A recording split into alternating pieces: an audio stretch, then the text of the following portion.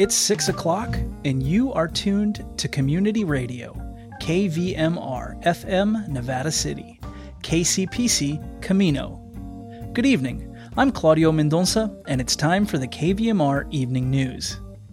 Tonight, the California Report covers the new statewide public health order that requires all healthcare workers and state employees to provide proof of having received a COVID-19 vaccine to their employers or face regular testing. Then, after a brief look at local headlines and regional weather, Paul Emery talks with economist Gary Zimmerman about the Federal Reserve's monetary policy meeting happening today and tomorrow. We close tonight's newscast with a commentary by Mark Cunaberti. This is the California Report. I'm Saul Gonzalez in Los Angeles. A new statewide public health order means that starting next month, all healthcare workers and state employees will be required to provide proof of a COVID vaccination to their employers. If they don't provide that proof, they'll have to get regularly tested. KQED's Laura Clivens has more. These employees, including both public and private healthcare workers, must show proof of vaccination with a physical card or a code from the California Department of Public Health. If workers can't or won't, they'll have to get tested 1 to 2 times per week and wear a mask. Governor Gavin Newsom. We're exhausted by the politicalization of this pandemic, and it needs to be called out. It's a choice to live with this virus. You don't have a choice to go out and drink and drive and put everybody else's lives at risk. This also applies to workers in jails, nursing homes, homeless shelters, dentists' offices, and other private businesses. Here's Newsom again. And we hope this example of public and private leadership as it relates to vaccine verifications and or mandated testing will lead to others to replicate this example in the private sector. In the past, employees were allowed to simply say whether they were or were not vaccinated. For the California Report, I'm Laura Clivens. The new rules will affect about 246,000 state employees alone, and private employers outside of healthcare are being encouraged to adopt similar standards. And a terrible incident in the Central Valley. A family and a Kern County Sheriff's deputy are dead following a shooting in the city of Wasco over the weekend. Valley Public Radio's Sarith Hawk reports. The standoff Sunday lasted hours and ended when authorities say the armed suspect climbed the roof of the Wasco home and was shot and killed. 5 people died, including a mother and her 2 sons, in addition to the suspect. Sheriff Donnie Youngblood got emotional during a news conference Monday as he spoke about notifying the family of his colleague, 35-year-old Deputy Philip Compas, who sustained fatal injuries during the confrontation. I can tell you they're devastated, as we are. This was a star. Local deputies answered a call on Sunday in response to shots fired in a Wasco home. Compas was one of the SWAT team members called in to assist the officers after the situation escalated. Deputy Philip Compas and Deputy Desander Guerrero were hit by the suspect's rounds, and 2 other deputies were wounded by shrapnel. Compas died later at the hospital. Deputy Guerrero has since been released. As of Monday evening, the suspect was believed to be the father of the family killed in the home. Investigators are looking into a restraining order issued against the suspect to better understand how he obtained firearms under the order. For the California Report, I'm Sarith Hawk in Fresno. It's become a seasonal tradition in California. Homes burn down, and then we hear stories of resilience. Fire victims promising to rebuild and to recover. But once the smoke clears, they learn that can be a very difficult process. One that can take years, and that's if they can even afford to stick it out. From KCRW in Santa Monica, Kaylee Wells reports on those who've stayed in burned areas and those who've left. Kat Merrick thought she'd be back home by now. She lost her Ventura home in the 2017 Thomas Fire, the largest fire in Southern California history. She says it's still hard to talk about almost 4 years later. It was just devastating. You're in shock, and not only knowing that your house is gone, but that I would say over 100 friends and that I know lost everything as well that night. Merrick sent in her building plans 3 years ago and is still waiting on Ventura County to approve them. And while she waits, she's living out of a mobile home on her property. But even that took 2.5 years to get approved. Before that, she was in an RV. Merrick says she'll end up paying for a lot of her house out of pocket because she, like so many others, was underinsured. That can happen if you buy a property and you don't update the insurance policy as the property value goes up.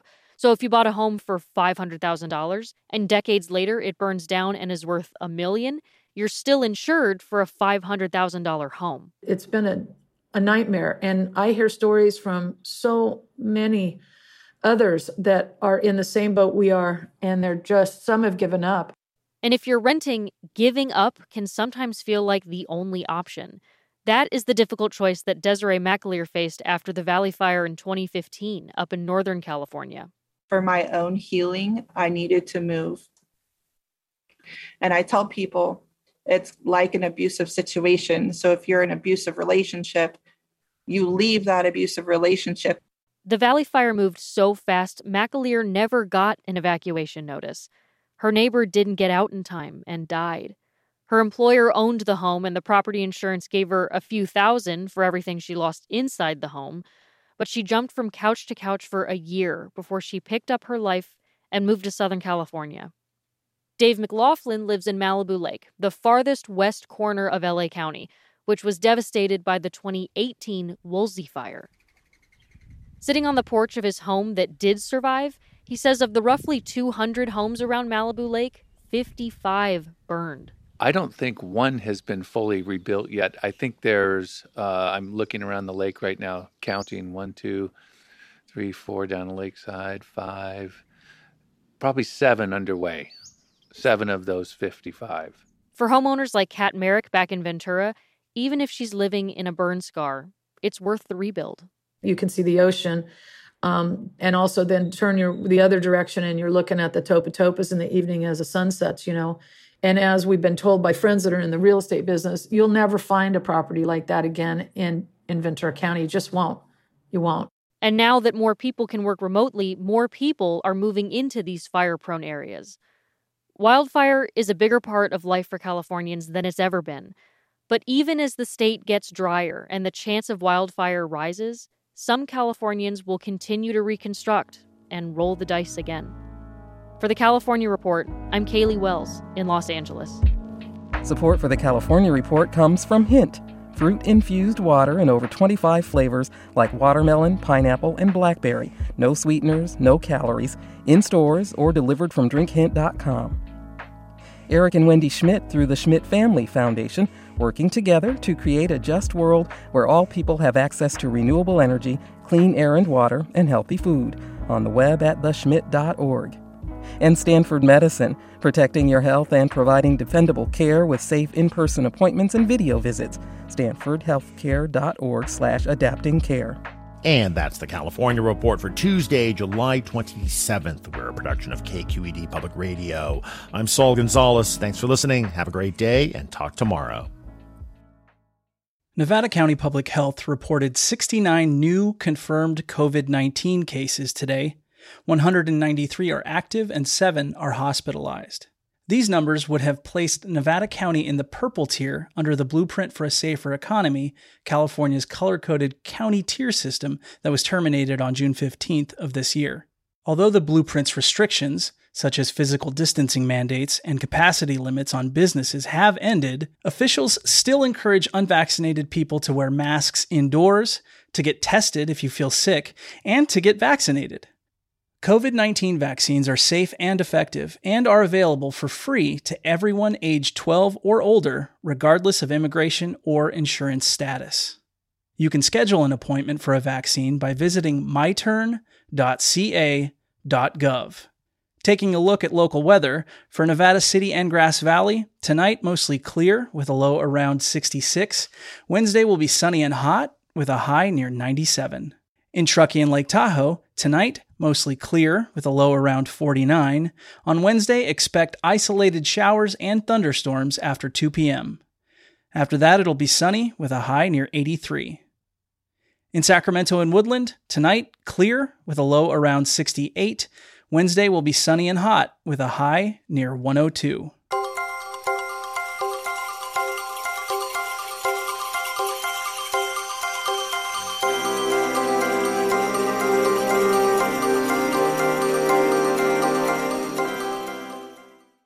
The Federal Reserve met today to discuss monetary policy.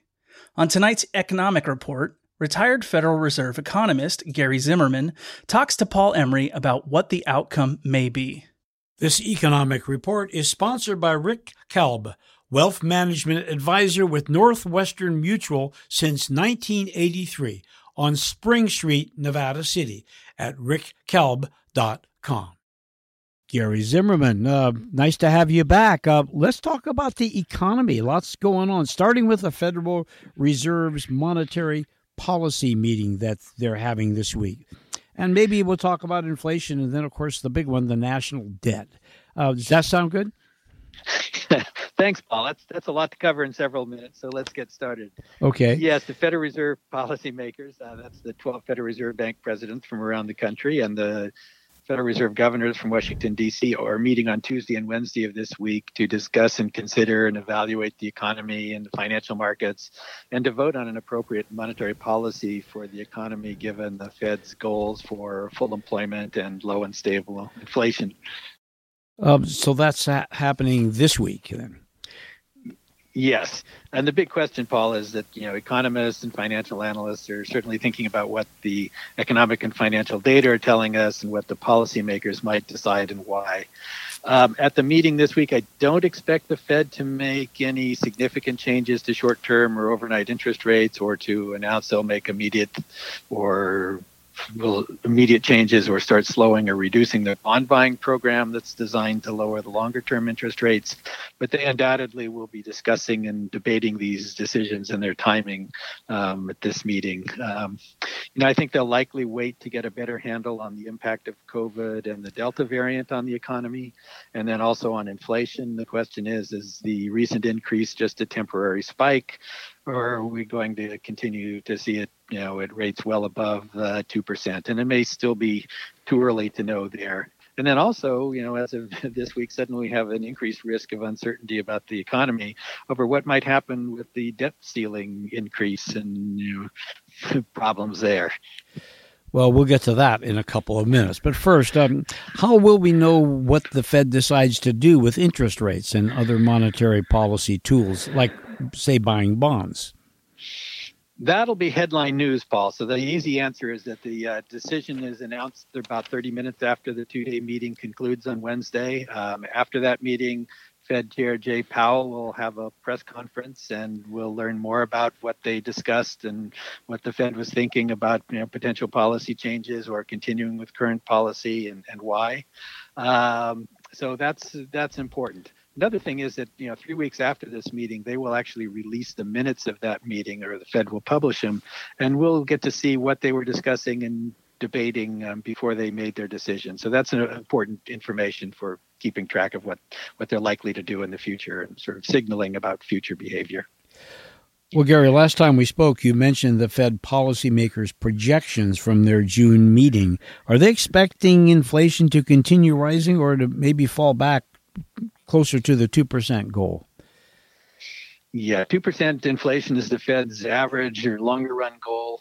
So the recent movement and trends in the overall inflation data clearly will be discussed and analyzed. The recent surge in key inflation indicators in 2021 as the economy has been expanding rapidly. There have also been supply shortages and production bottlenecks as resulting from the overhang from COVID. And all of those have, are having effect of driving up prices and wages to some extent. So those will be important topics to discuss. Still, with their June projections and the Fed chair's recent congressional testimony, suggests to me that most of the policymakers believe the spike in inflation will be temporary and not the start of a major overall inflationary trend. Well, Gary, given the national debt has been in the news recently, with some politicians suggesting it should not be raised, what does that mean, and what repercussions might it have on the economy? Well, Paul, in a word, potentially, I would say catastrophic. The federal government has been running large deficits, spending more than it receives, and that has been the case most of the time, at least since the late 1990s, and that's not necessarily a crisis at current debt levels. Although one might fairly ask what's the optimal or appropriate level of national debt relative to the size of the economy. And we're perhaps a little on the high side, but today the public debt holdings are about equal to the annual GDP for the economy. That's not a crisis level, in my opinion. Still, it's important to remember that the 2018 corporate tax cuts, the 2020 COVID spending, the 2021 any additional COVID-related spending, trying to get the economy back to a full recovery, all of these were mostly financed by borrowing or will be financed by borrowing. Well, Gary, one more question. What happens if the federal government can't borrow? Oh, boy. I think we go from a political stunt to potential catastrophic, disaster. So if the federal government can't borrow, or worse yet, starts failing to pay back, or even creates the impression or the possibility that they're not going to pay back some of their debts, the U.S. Treasury will go from being the lowest cost risk-free borrower in the economy, paying the lowest interest rates to borrow, to suddenly becoming, as a result of politics, I think in this case, becoming a high-risk, high-cost borrower, or worse, they may not be able to borrow at all if people are not expecting to get paid back. So, and that's a problem. They need to refinance about $22 trillion in publicly held federal government debt, in addition to any new debt that comes out, each year. So, and I think another important point that I worry about is, this could cause disruptions to the whole financial system. It's important because the U.S. Treasury debt, which is, makes up the national debt, is often used as the risk-free collateral for many financial transactions and financial instruments in the economy. Losing that risk-free perception would totally disrupt the financial markets, both in the U.S. and globally, where, U.S. debt is held by investors or directly or as collateral. So failure to raise the debt ceiling, causing the perception that, we could get U.S. Treasury defaults, could just cause severe market disruptions that, could be catastrophic and probably would lead to much higher interest rates for many borrowers. So, in the past, most of the time, cooler heads have eventually prevailed. And, this has not happened, but, it's a risk time when we probably don't need any more risks. Thank you, Gary. Okay. Thank you. Gary Zimmerman is a retired senior economist for the San Francisco Reserve in San Francisco, and currently is a visiting professor at the Vienna University of Economics and Business in Austria, where he teaches courses in economics and finance. We close tonight with a commentary by Mark Cunaberti.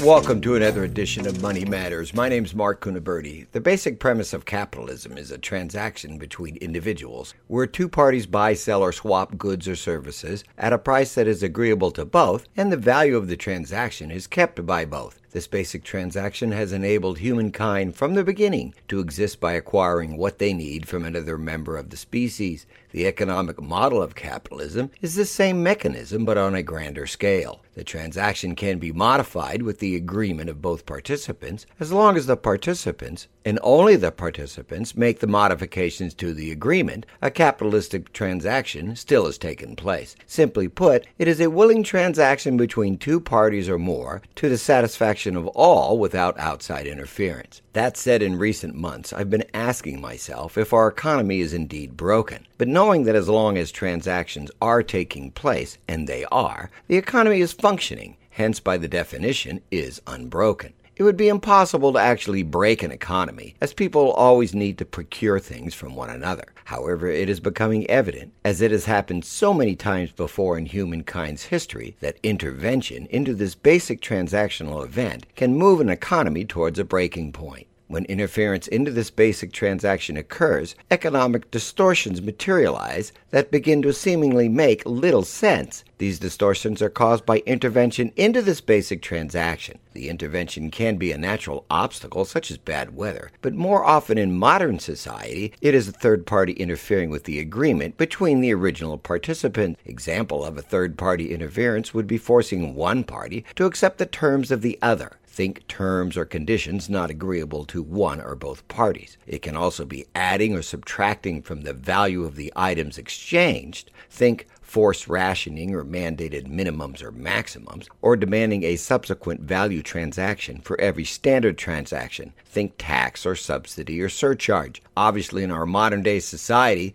the basic transaction is laden with do's and don'ts, rules and regulations, deductions, surcharges, fees, or taxes. The worth of each transaction has been altered by such additions or subtractions, and because of the decades of intervention, we may finally be seeing what starts to resemble a breakage of the economy. Some may call it a tipping point. Examples of these distortions today would be our high unemployment rate while businesses have difficulty finding workers, and this condition persists nationwide, a severe misallocation and highly unbalanced distribution of wealth, and a necessity to manufacture intrinsically worthless receipts, which might be our currency and deficit spending, to address the economic maladies that have materialized because of these distortions. Other symptoms include the necessity of an ever-increasing safety net to constituents, this despite improved efficiencies throughout history in manufacturing techniques, a perceived need for ever-increasing regulation and taxation in order to sustain the system, and increased violence and unrest as a result of these economic distortions that wreak havoc on members of the economy caused by more and more interventions. The more havoc that materializes, the more these third parties feel it necessary to intervene. Plainly put, what started as a simple transaction has somehow morphed into something that is no longer accomplishing its original purpose. Having attracted intervention by a host of others, not part of the original transaction, the simple exchange of goods and services has morphed into something almost completely unsustainable and unrecognizable. What started as a working economic model moves more and more towards an unfunctional one. In summary, the capitalistic economic model is nothing more than people buying and selling at an agreeable price to both, with their needs fulfilled, and the value of the transaction is kept by both. When man tries to improve on this basic transaction for whatever the perceived reason, the natural economy begins to break apart as the basic transaction is interfered with. In conclusion, our economy may not be broken, but to this analyst may have reached a point as to be almost unrecognizable as to its original intent. Despite this, the interventions continue to increase, and the parties responsible for these interventions is growing larger by day. What comes next is usually more interventions to try and correct the distortions that the previous interventions have caused. That's it for today's Money Matters. The opinions expressed here are my own, and not those of any bank or investment advisory firm, this station, its staff, management, or underwriters. Nothing stated is meant to ensure a guarantee or be construed as investment advice. Our website is moneymanagementradio.com, where everything is free, our way of saying thank you for listening to your community radio station. I hold California Insurance License OL 34249, and I'm a Medicare agent approved in the state of California. My name's Mark Kunaberti. Don't take a slice of my pie. Money, so they say.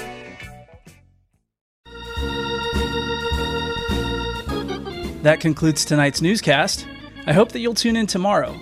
We'll be talking to Nevada County Public Health Officer Dr. Scott Kellerman about COVID-19 and vaccine hesitancy. KVMR is supported by John Hensley and Recreation Realty, offering essential real estate services since 1973, showing properties by appointment following safety protocols. Recreation Realty, 2 Nevada City locations, Broad Street and Highway 20, 265-6565, NevadaCountyProperties.net, and Grass Valley Downtown Association, presenting Thursday Night Market, Community Street Fair, and Farmers Market at Main and Mill Streets on July 29th from 6 to 9 p.m., featuring live music, vendors, and food. DowntownGrassValley.com. Stick around. Next up is Embracing the Journey, and at 7 p.m., it's Democracy Now! Thanks for listening. I'm Claudio Mendonça. Have a great evening.